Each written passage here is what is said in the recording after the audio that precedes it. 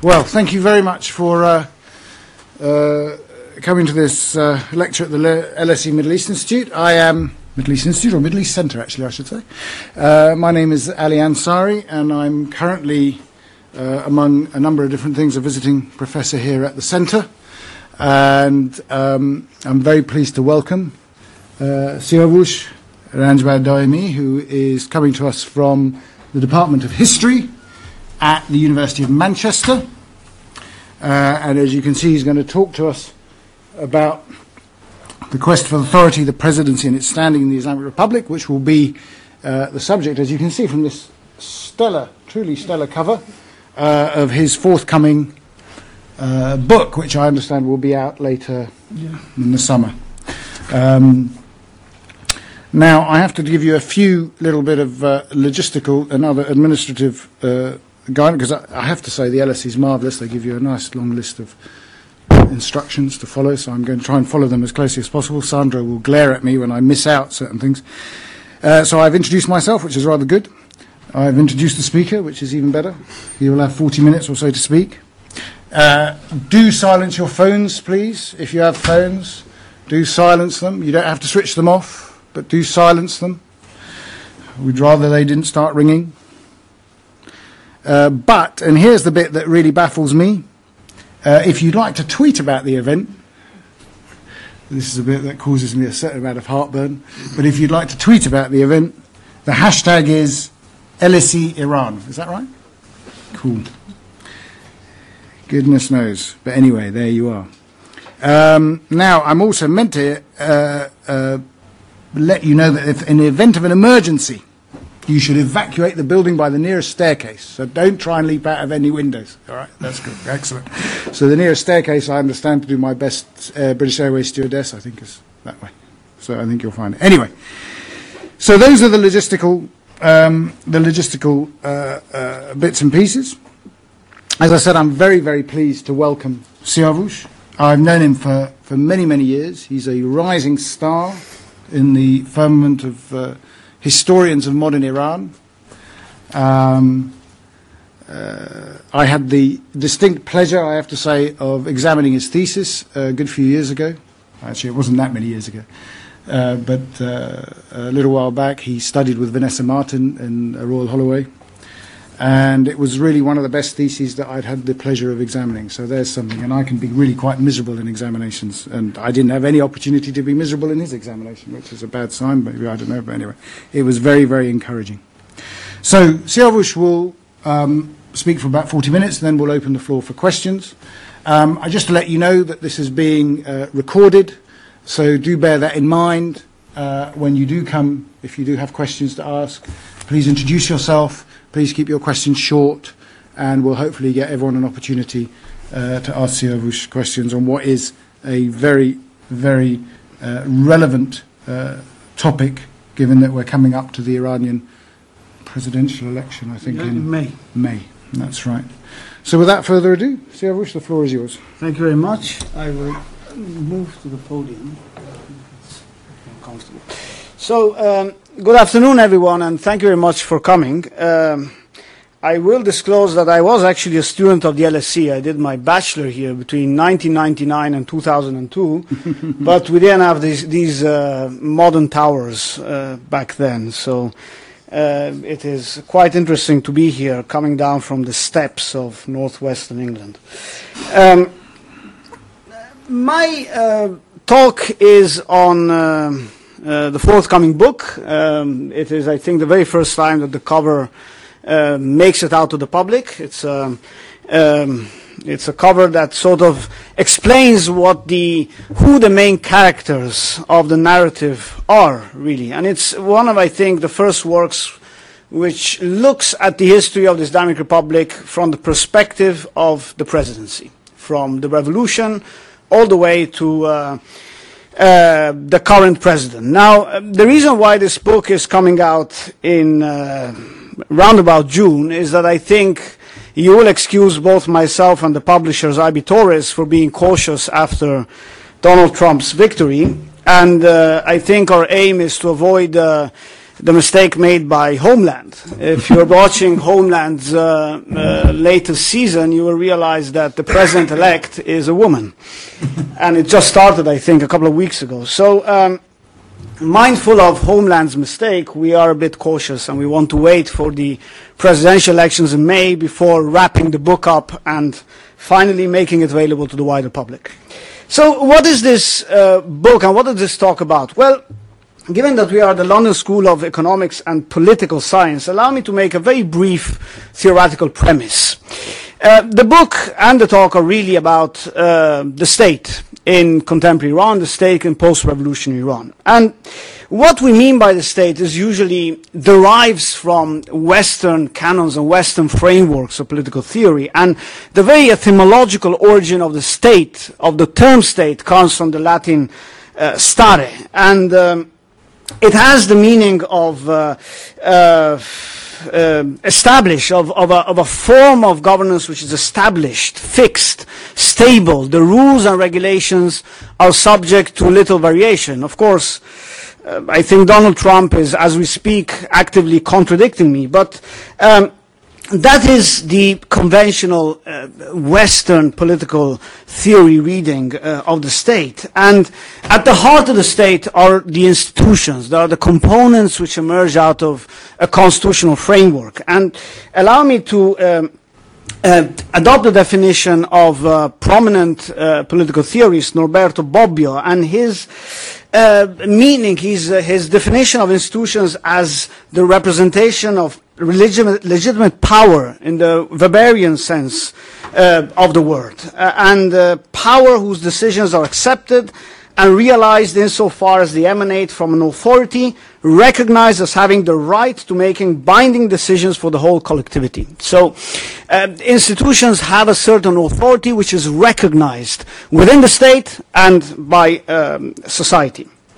And of course, Iran is not in a state of anarchy. There has been a post-revolutionary state in place since 1979. There has been a constitution which has been introduced once at the end of 1979, approved through referendum, and then modified in 1989. So the Iranian state has a lot of institutions. Some of them more visible, others more opaque. And at the risk of sounding essentialist, I will claim that the Islamic Republic is a unique state system. It has a unique configuration of institutions. And my second premise, which I'll come back to at the end, is that the Islamic Republic is not yet in a stable dimension with regards to the construction of the state system.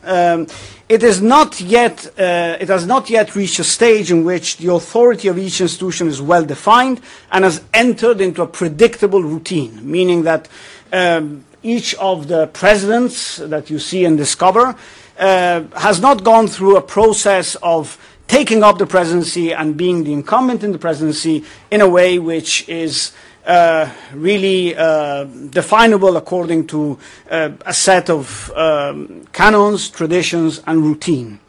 And each of them has been involved in the central sentence of this title, a quest for authority.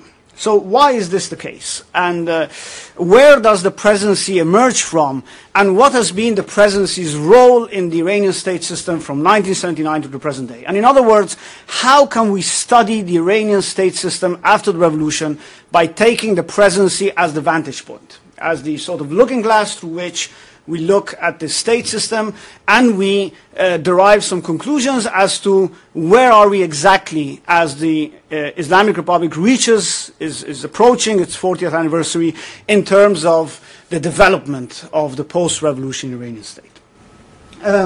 Well, the presidency, Iran did not have a president, or Iran did not have a position comparable to the president until 1979. And when you look at works which study the creation of the Islamic Republic state framework, there's a lot of emphasis on the Vilayat-e-Faqih, this cardinal principle which superimposes the rule of the religious jurist over the state system and assigns the bulk of political power to the Faqih, and that is often, quite rightly,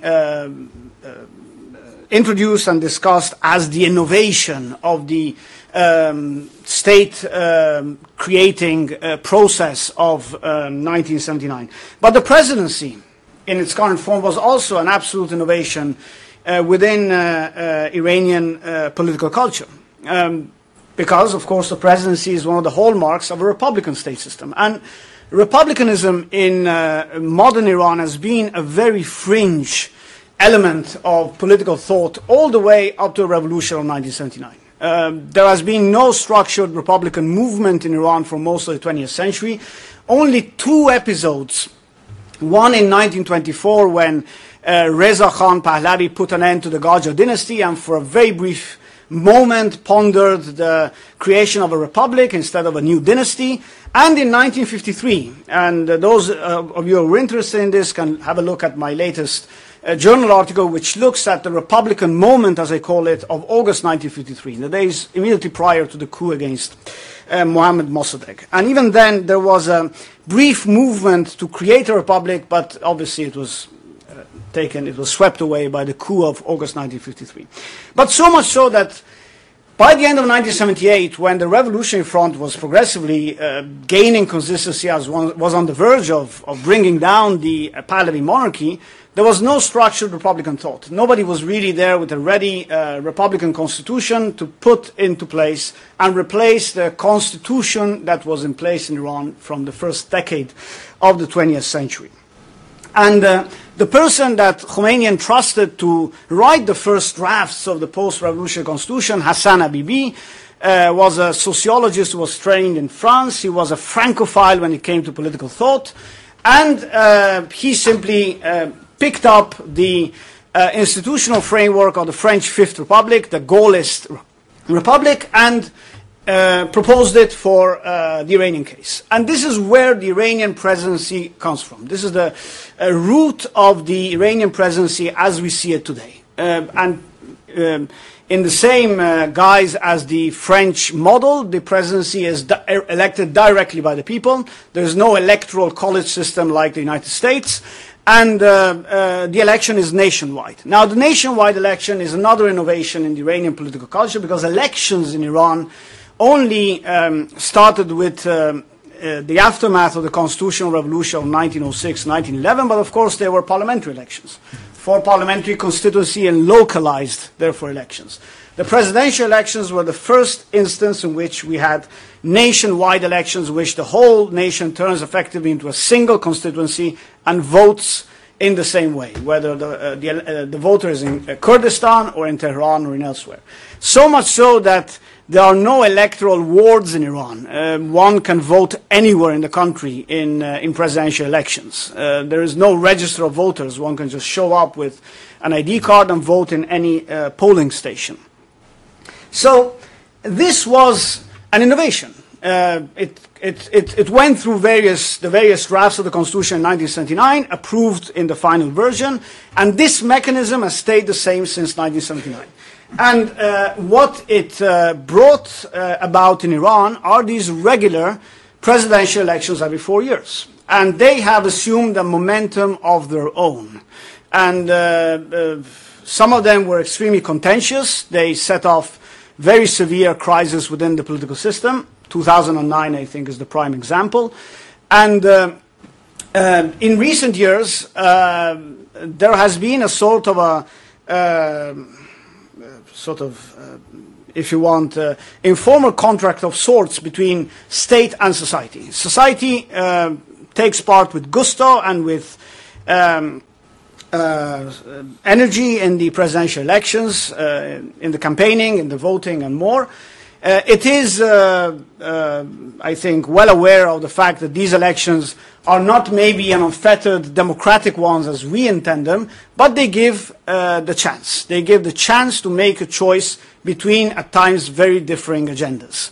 And at times, the elections are used as an indirect tool for expressing severe displeasure with respect to the central government. So, for example, one of the more interesting election results for me, and one which is rather shielded in these sequence of considerable electoral results of the past 40 years, was in 1993 when the Kurdistan region voted for the candidate who was opposed to the outgoing president was seeking re-election, Hashemi Rafsanjani. And they all voted for Ahmad Tavakkoli, who wasn't a defender of Kurdish rights, I think, by any means.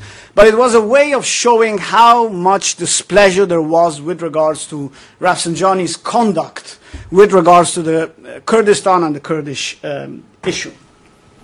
So, where does the presidency stand with regards to the pecking order of power in the Islamic Republic? And you will be all aware that the Islamic Republic is a complex state system. It has this unique blend between elected institutions and clerical oversight ones.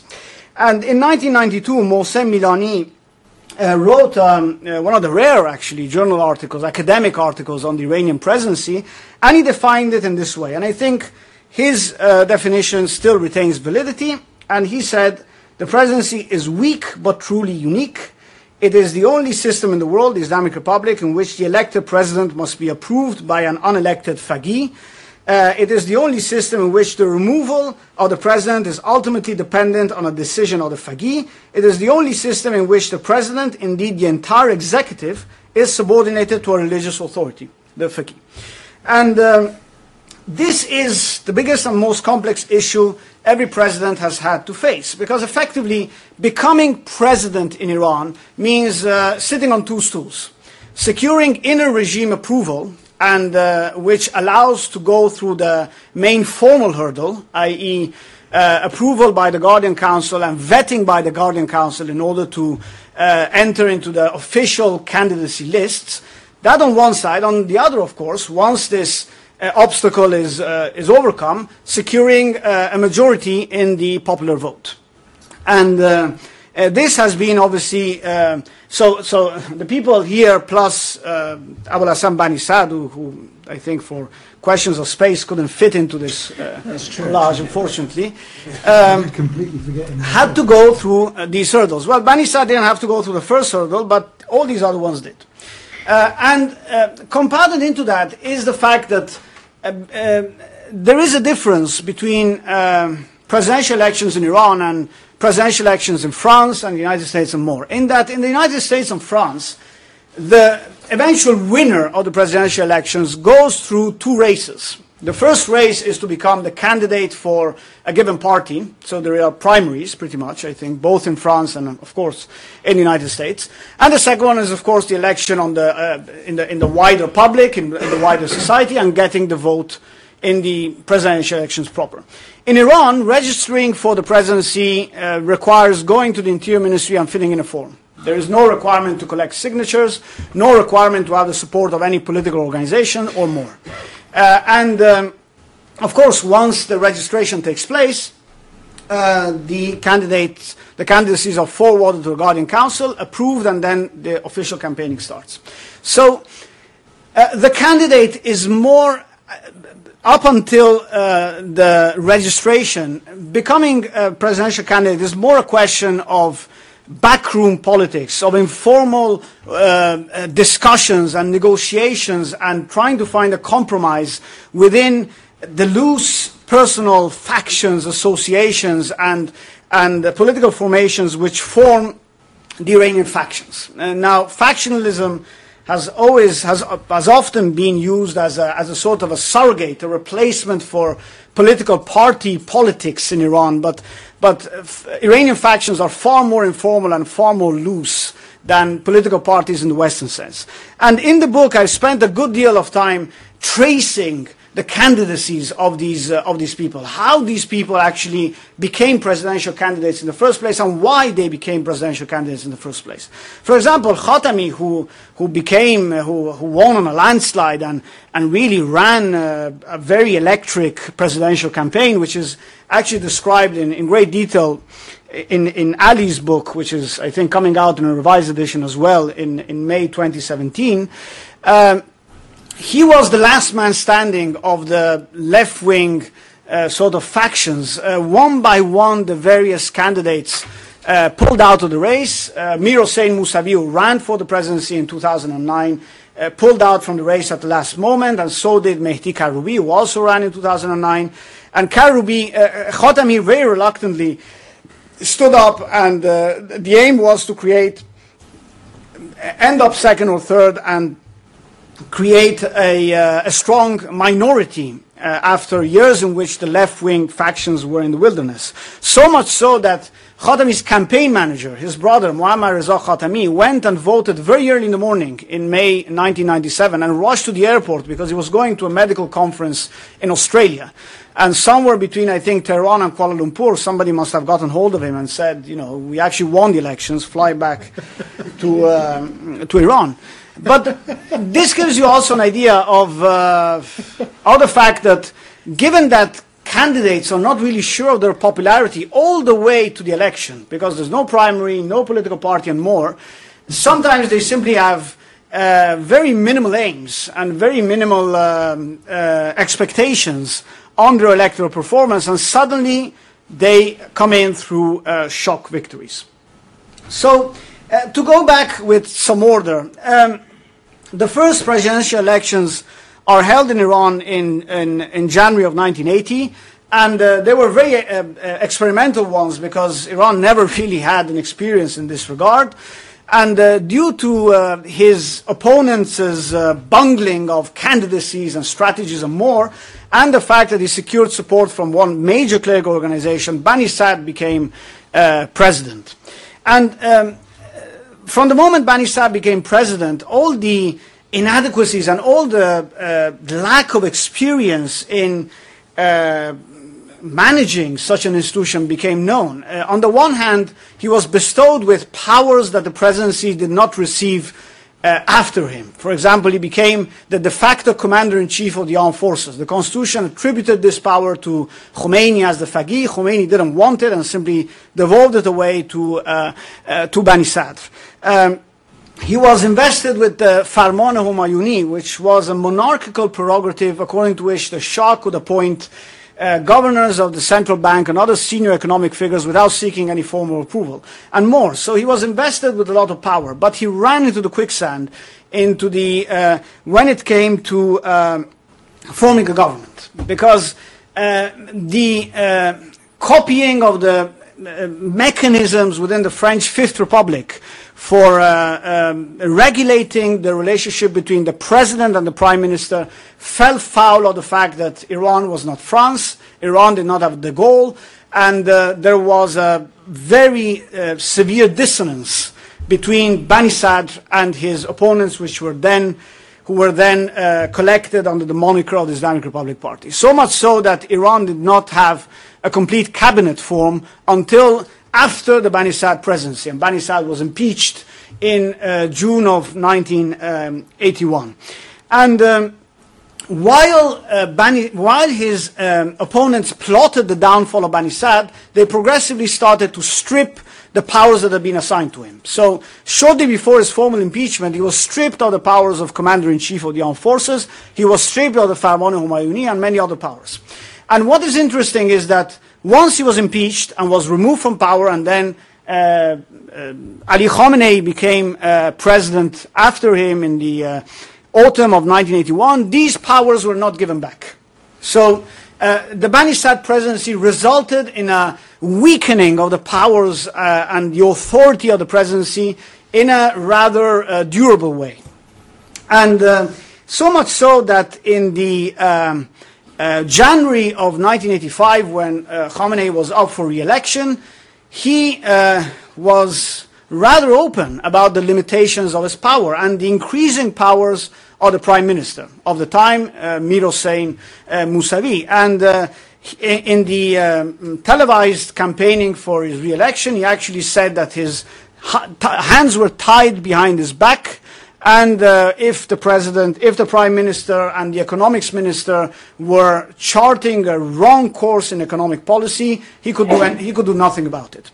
So much so that after his re-election, he tried in various ways to get rid of Mousavi as the prime minister. The famous episode came about, I think, in 1985 as the 99-man affair, when 99 members of the parliament tried to bring about a motion to remove Mousavi from the prime ministership, and this was defeated because Khomeini was opposed to it, and this left very serious consequences in the whole way in which Khamenei approached his leadership after 1989. So for the details, I don't want to sound self-advertising, but you'll have to see the book.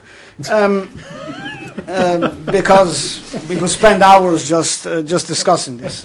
But so much so that by the end of the 1980s, it became clear to everyone that the arrangement which had emerged from the Constitution of 1979 within the executive branch, i.e.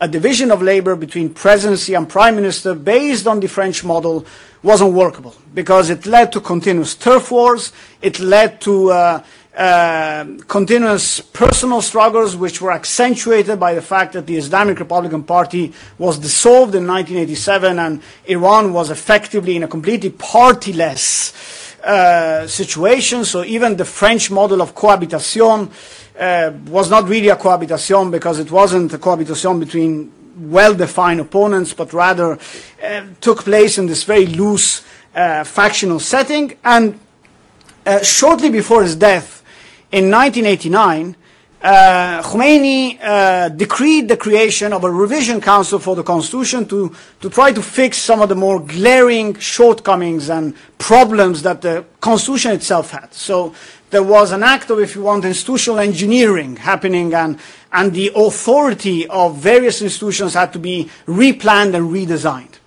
And Khomeini was vague regarding most of the duties of this revision council. He appointed the members one by one. There was no election like there was in 1979 for the Constituent Assembly. But for the executive branch, he pressed for one thing, and that was tamarkoz mudiriyat, or the centralization of management within the executive branch. Quite what he meant by it remained vague, because after the 16th session of this revision council, Khomeini died, and the whole his role was up in the air. It was replaced. Khamenei swiftly replaced him before the end of the activities of the revision council.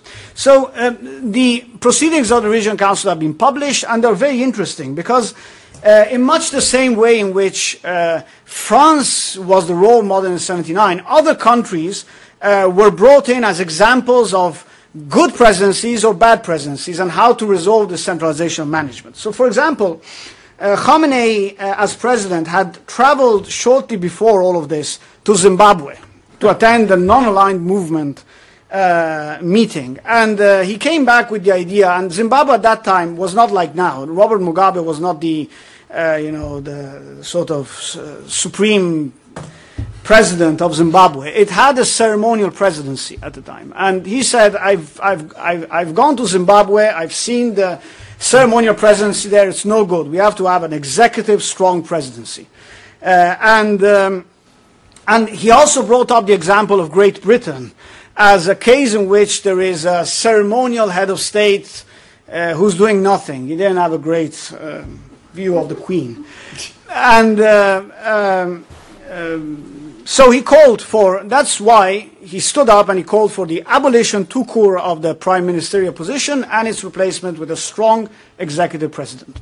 And Mousavi, who obviously was fighting for his own post pretty much, stated that this would have created a form of dictatorship because there would be no oversight on the presidency and no sort of reining in of the presidency within the executive branch. But the negative Zimbabwe example actually won the day, and the prime ministerial position was abolished. So, again, if you read these minutes, you realize how much comparative work has gone into this. And at some point, the debates went on an entirely comparative politics, if you want, direction. And elements of the American Constitution, elements of the Zimbabwe Constitution, of Great Britain, and many other countries came in and were actually the model for the debate. And this also, once again, shows you how, even 10 years after the Islamic Republic, the presidency was not yet a native element of statecraft. Mm-hmm. And in the quest to prove pros and cons of having a strong presidency or weak presidency, there was this recourse to foreign models once again. And however, the strong presidency, even because of the alignment between Khamenei and the recently departed Hashemi Rafsanjani within the Revision Council, won the day, and Khamenei, of course, once again became leader before the council came to an end of the activities, meant that from 1989 onwards, there was no more prime ministership, and the executive branch was led by this stronger presidency. Stronger, but not fully strong, because it was still subordinate to the Fagui. It was still bound by a lack of powers which other presidencies had. For example, the commander-in-chief of the armed forces went back to the Fagui, and Khamenei took it up with gusto and did not delegate it anymore since 1989. Khamenei, again, was vested directly in the constitution. I think that's another unique element of the Iranian constitution, with, for example, the authority to nominate the head of the radio and television. There are, I think, very few constitutions which actually explicitly write this out, attributing to one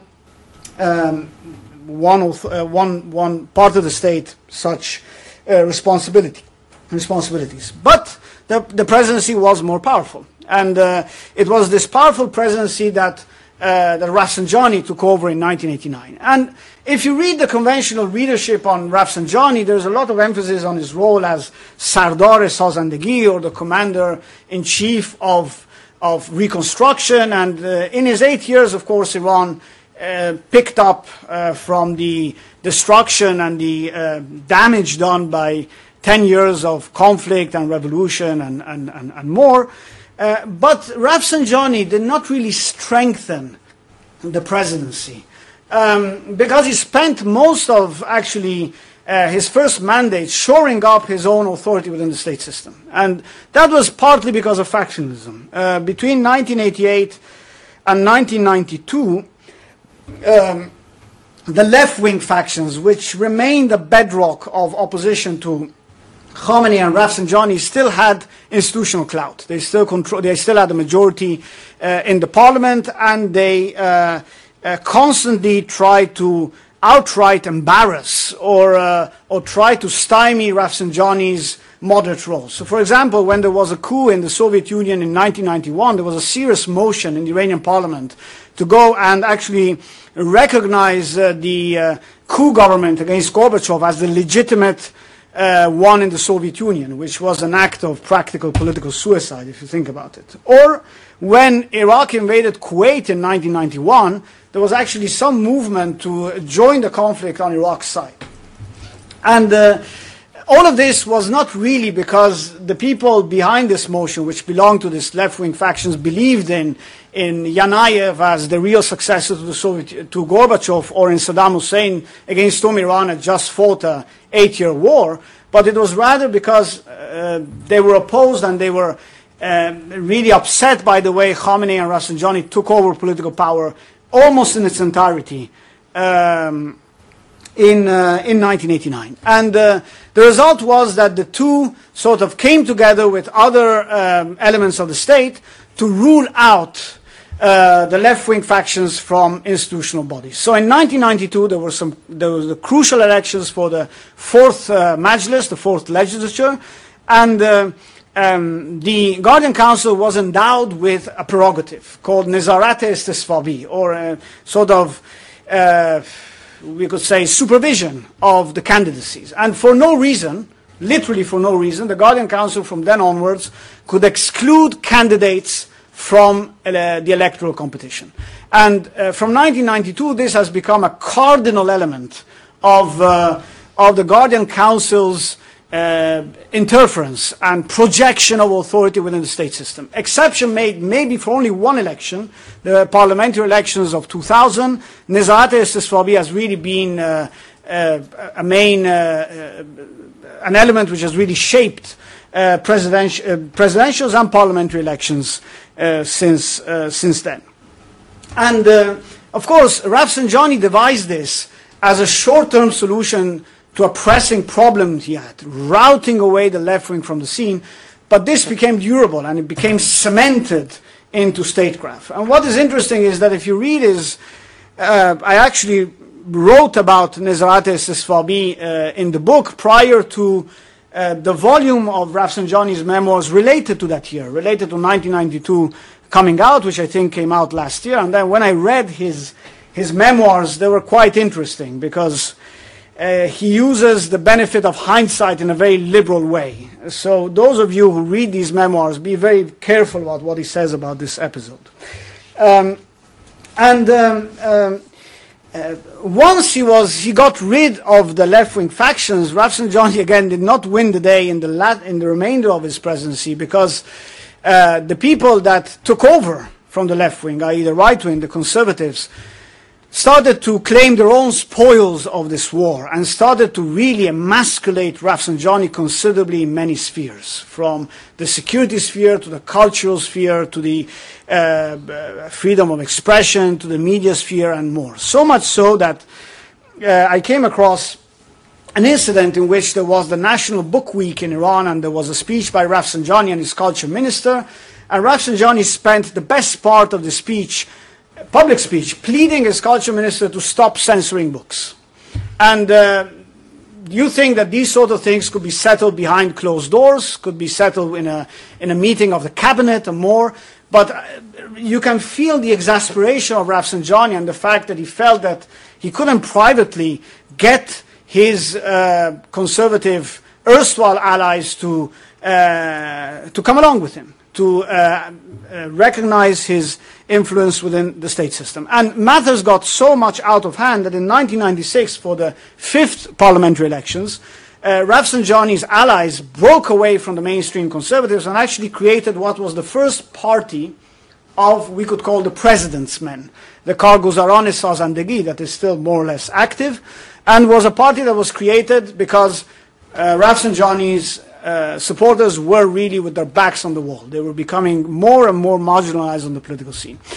The example of Karguzaran Sazandagi brings in a key issue which all these presidents have had to face, and it is that of the president's men, an alliance or formation or coalition or party or faction or whatever of figures within other state institutions who are actually supporters of the president, are ready to engage with him in the division of political labor and support his attempts to accrue authority and influence in the rest of the state system.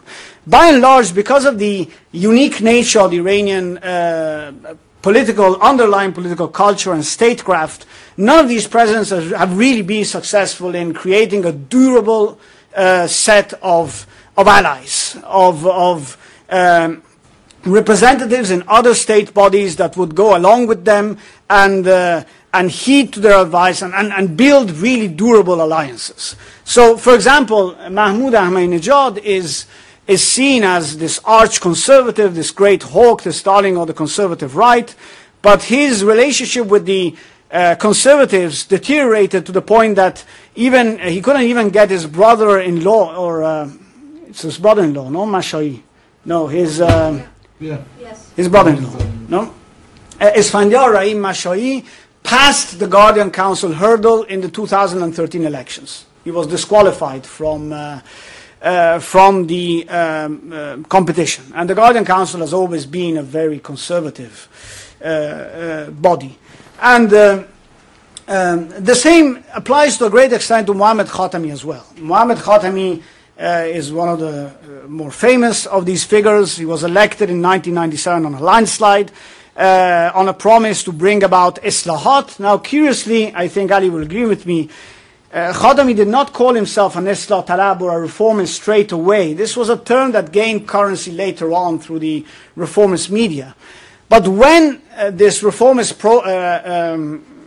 process entered into a state of crisis, Khatami remained first and foremost the president, not the reformist, and did not go along with assisting his reformist colleagues in this process. So in 1999, the prominent daily Salam is banned. It is banned because it published confidential information on on a member, famous or an infamous member of the secret services, Saeed Emami, and very serious disturbances erupt in central Tehran, where the supporters of the reformists go and pretty much stage a sit-in and occupy the grounds of Tehran University.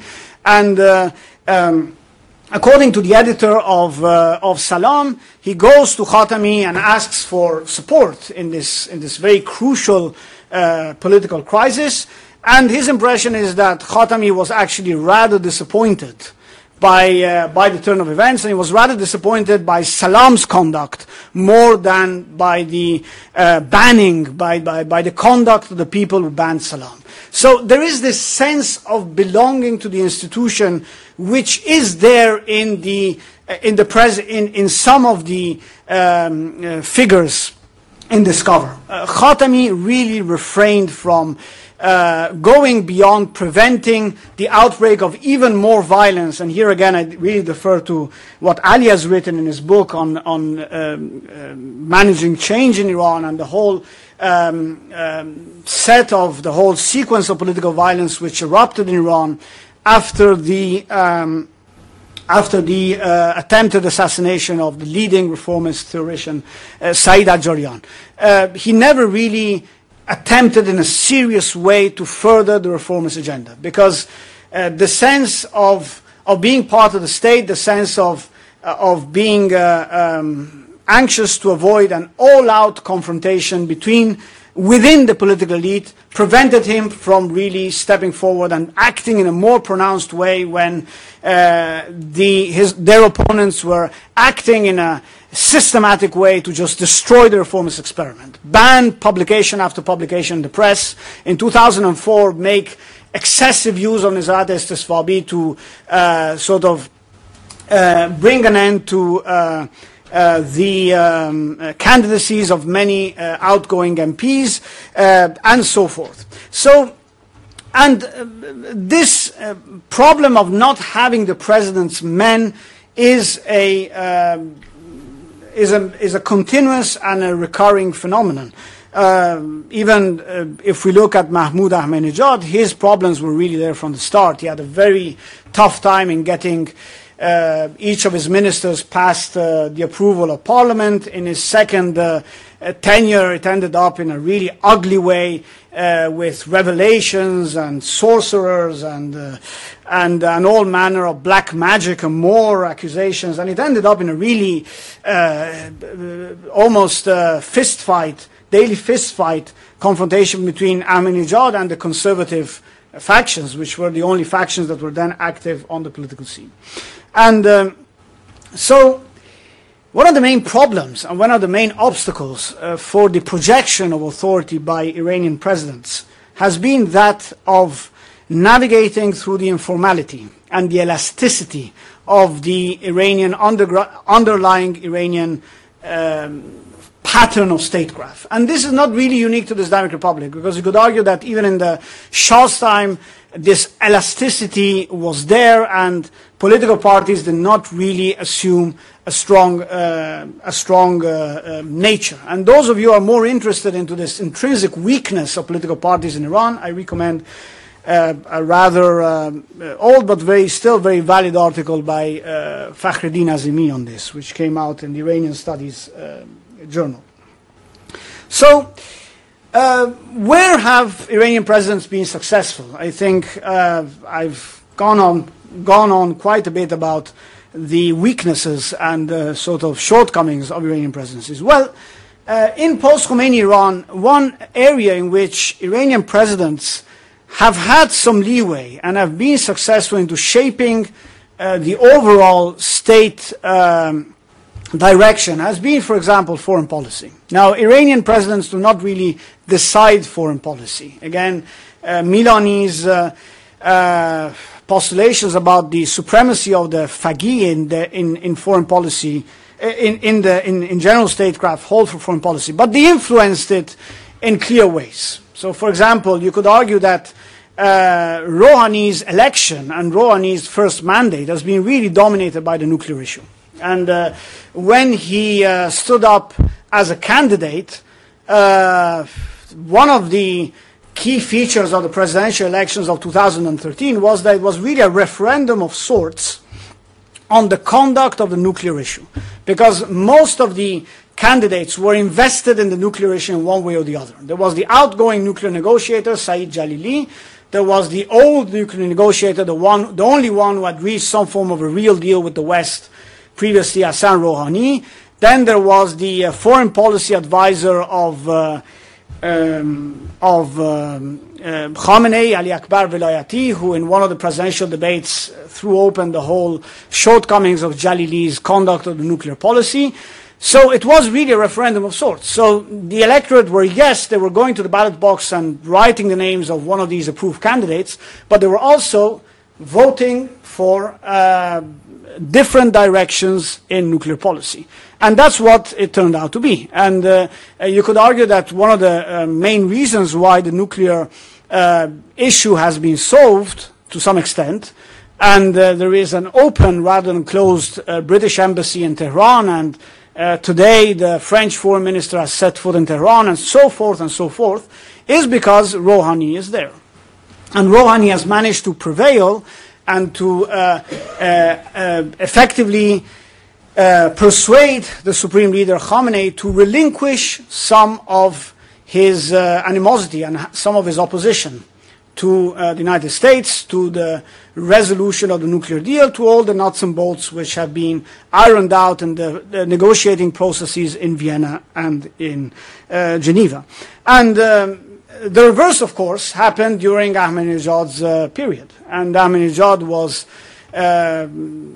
you could argue, the precursor of some very unsavory characters that are today on the scene, from Marine Le Pen in France to, of course, the Donald in America and more, in that he was unabashed populist who did away with tradition. The tradition and the routine and the precedents set by other presidents were of no significance for him. And Ahmadinejad really embodied this sort of a entire systemic challenge to tradition that you see nowadays in many other arenas. And he, of course, convinced Khamenei to adopt a very stern position on the nuclear issue and to reach the completion of the nuclear cycle and to aggrandize and expand the nuclear program at great cost for the Iranian nation.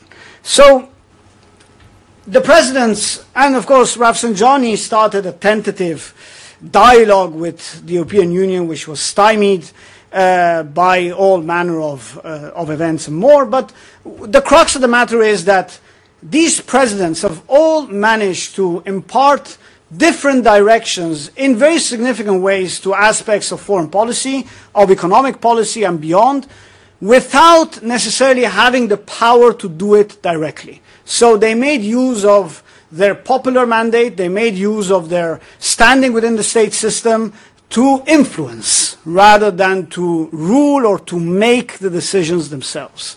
And this is one of the characteristics and one of the unique elements of the Iranian presidency, if you want. The Iranian president has to be a persuader. He has to be a horse whisperer, if you want. He has to be somebody that manages to hit well beyond his weight and influence areas of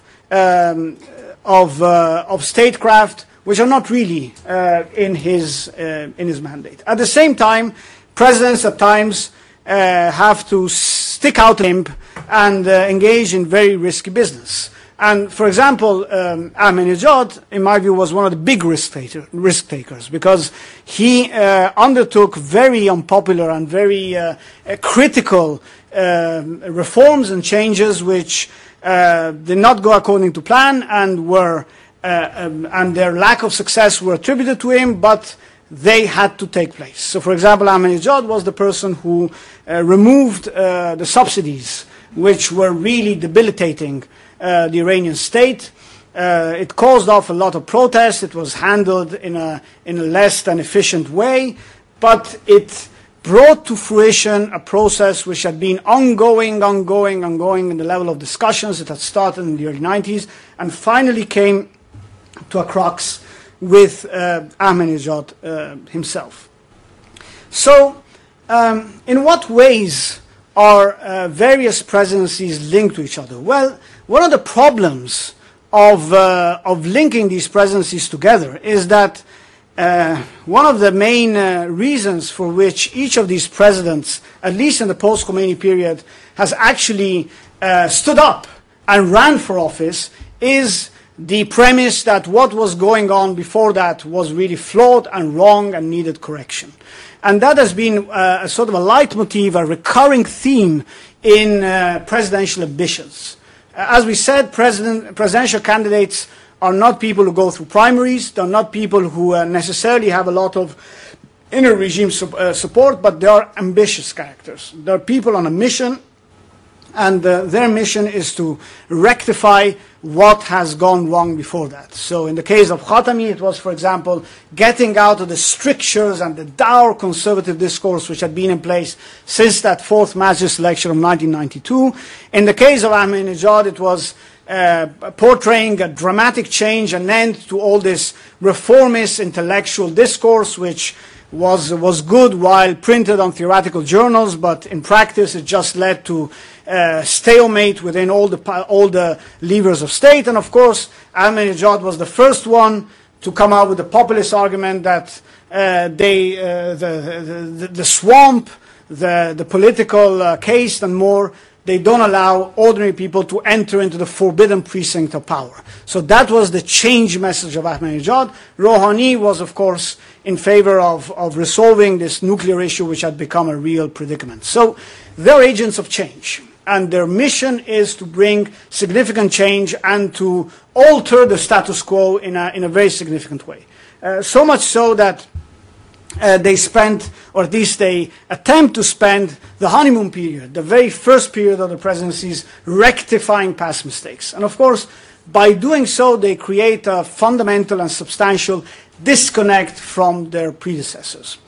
And this means that presidencies are very complex periods, and mandates, even in common speak in Iran, are really referred to as dorans, as periods. So when you talk to ordinary people in Iran, they'll talk about the Doran Khatami, the Doran Rouhani, the Doran Ahmadinejad, as though these are specific periods in the political history of the country. And Doran in this term, and when you speak even to ordinary Iranians and to non-ordinary Iranians, Doran has a different meaning with respect to the mandates of Western leaders, with respect to the prime ministerial tenures of British prime ministers or German prime ministers or more.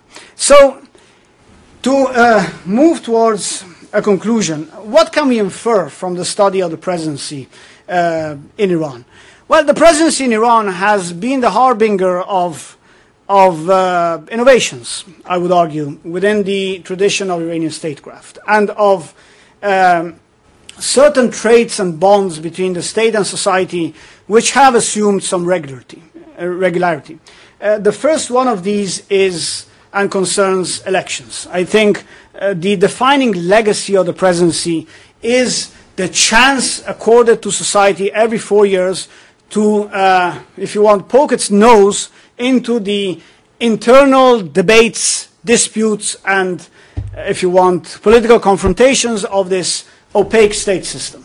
So the role of elections is that of putting, if you want, these disputes within the elite, within the factions, within the left, within the right, and more, over to the public, and giving the public a limited but important say in making a choice whether they want a harsh view towards the West or a more open view, whether they want more repression of the press or some more openness, and so forth. So I don't think this will change in the mid to short term.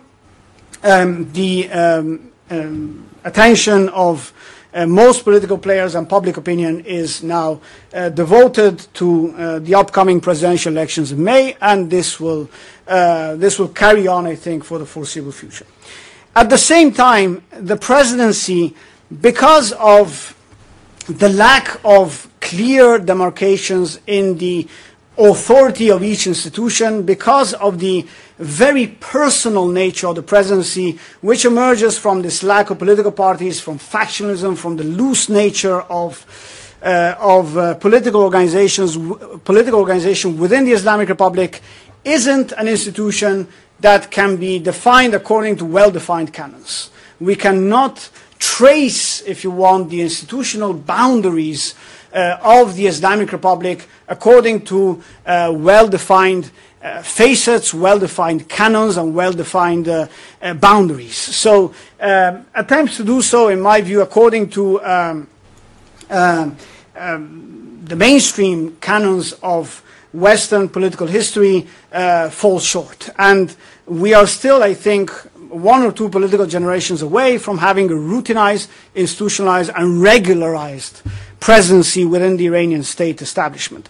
But this also opens up broader considerations on the nature of the state in Iran, and whether, as we are 2 years away from, exactly actually 2 years away from the 40th anniversary of the Iranian Revolution, whether the revolution has resulted into the creation of a durable, well-defined state system. Well, some bodies have a regularity and a power of their own. We could argue that the Supreme Leader has been more or less the same since 1989, and the Guardian Council since 1992 has had its own powers. But seen as a whole, the state system is still one in which there's a lot of debate, there's a lot of contention, and could be subject again to constitutional revision. At the height of Ahmadinejad's confrontation with the rest of the state system during his second mandate, when the very powers and authority of the president were brought under question, there was suddenly a proposal flared up to reintroduce the prime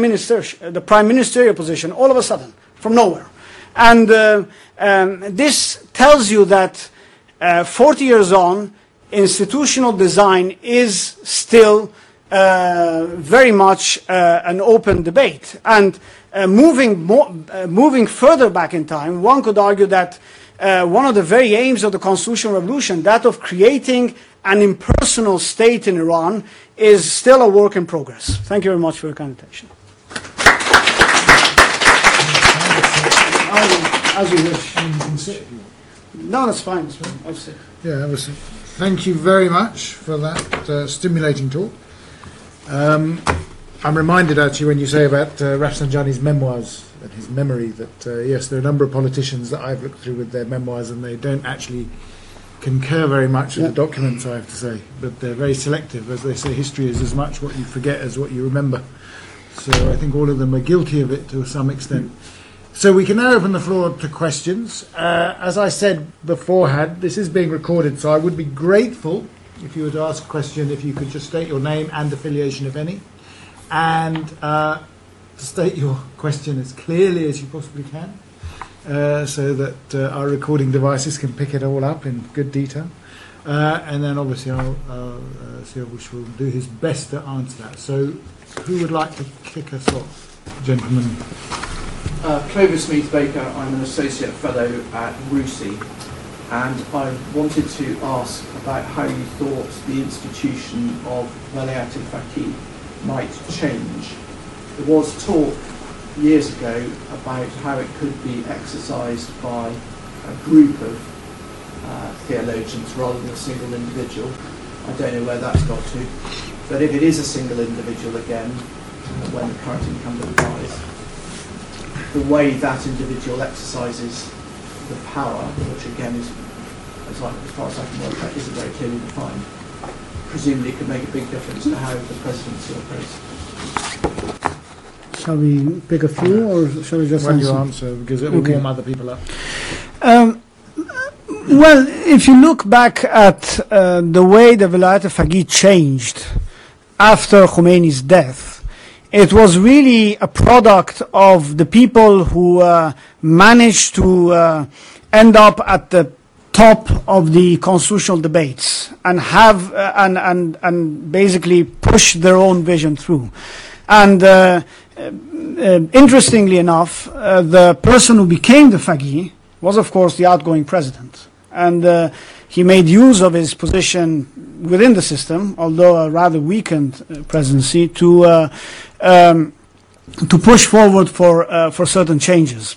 I think it's a bit too early to tell, because we are in a situation right now quite similar to the one after Montazeri's fall into disgrace, in the sense that there isn't a clear successor in sight to Khamenei. And Khamenei hasn't appointed or anointed one. There's no Fagui in waiting like we had with Montazeri for most of the 80s. And the Islamic Republic now is in the throes of a slow but happening generational change. I mean, we all witnessed the recent dying of actually the first president of post-Khomeini Iran, of Iran, and Hashemi Rafsanjani.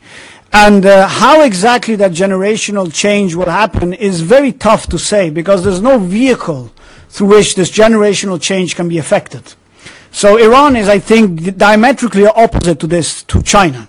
In China, you had the Communist Party standing there and bringing forth very regular and very well-organized generational transitions from 1949 onwards, despite the fact that the Communist Party role in China has never changed.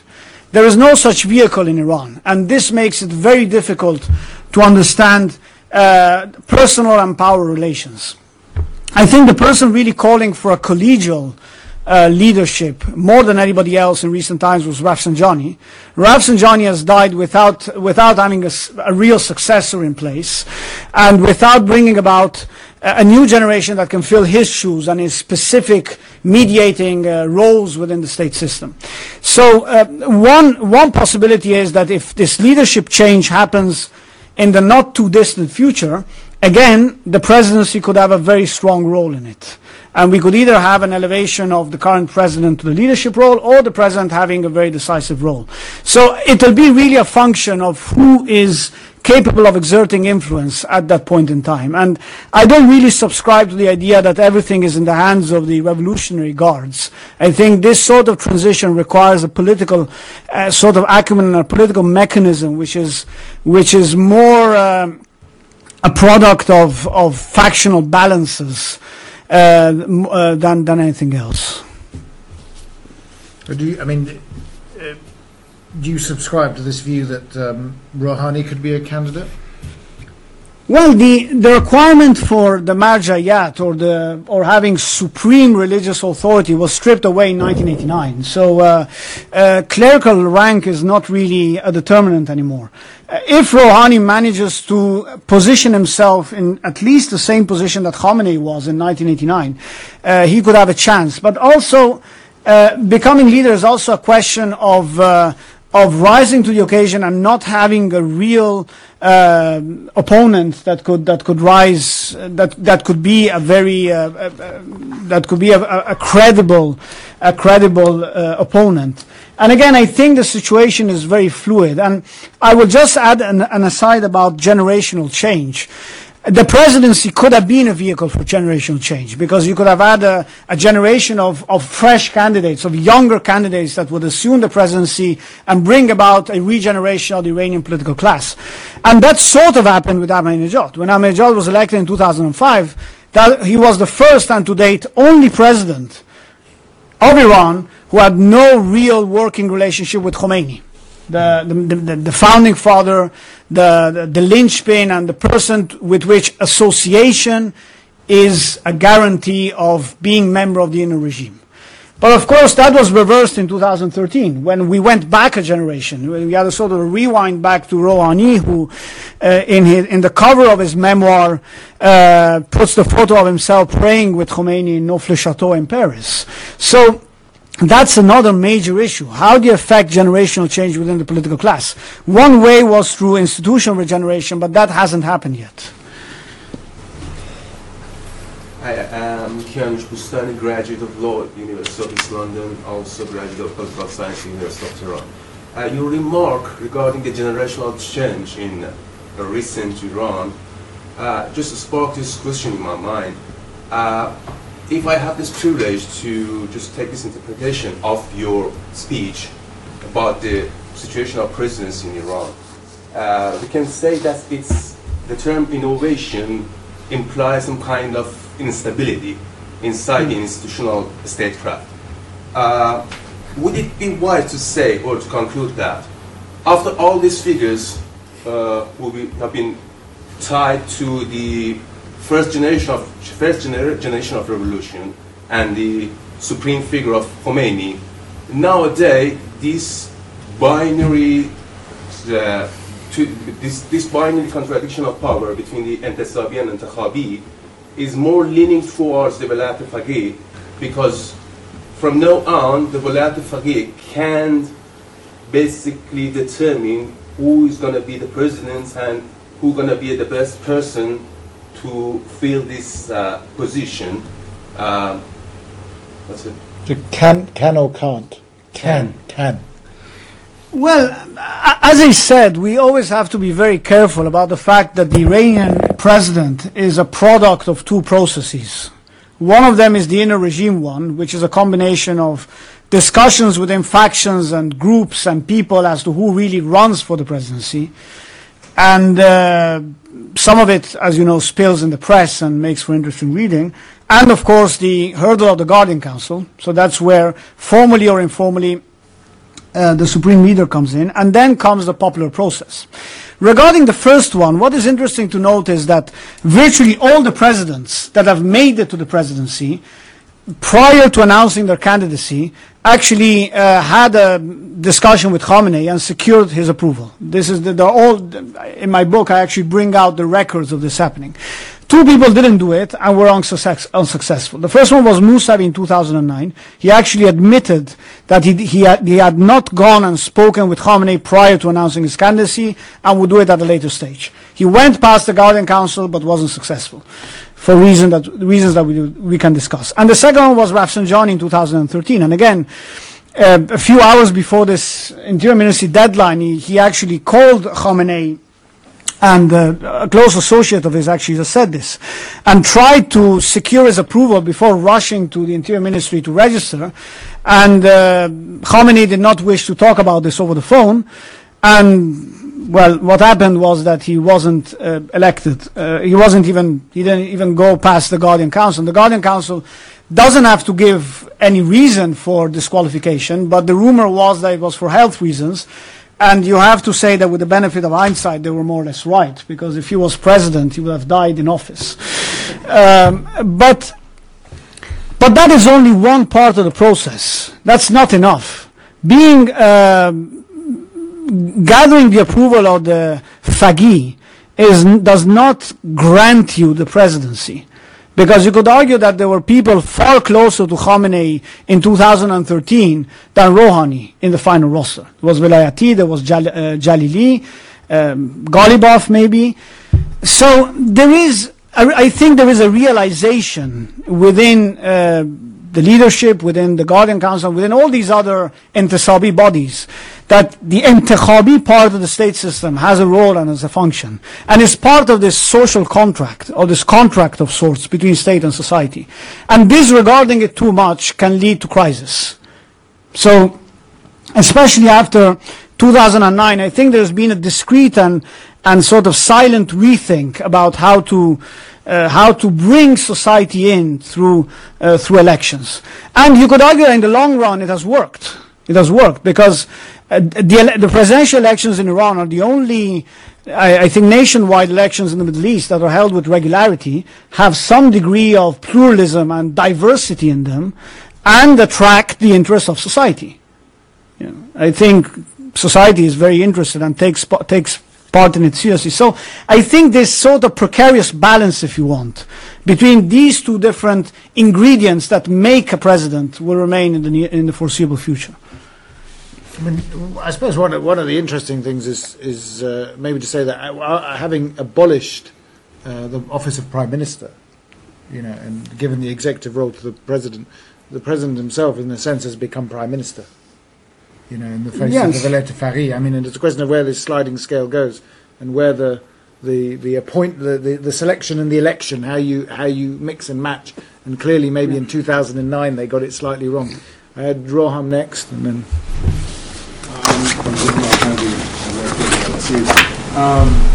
So the two most important powers of any executive are power of appointment and the power of patronage. Those are usually the two ways they control any institution. So as far as the power of patronage is concerned, how much control does the presidency actually have over spending Iran's oil income? So, for example, in the process of negotiating an annual budget, how much control, say, does someone like Rouhani have over that? And then, with the question of appointments, when there is a change of administration in Iran, how deep into the state structure, how deep does the turnover go? I mean, at what level do people have to resign, and at what level do people hold over from previous administrations? Thank you very much. I think there are two very valid questions. If I can start with the last one. The turnover is really, once again, a product of each president's outlook and each president's views in this regard. So, for example, Ahmadinejad had a very dramatic turnover, actually an unprecedented turnover.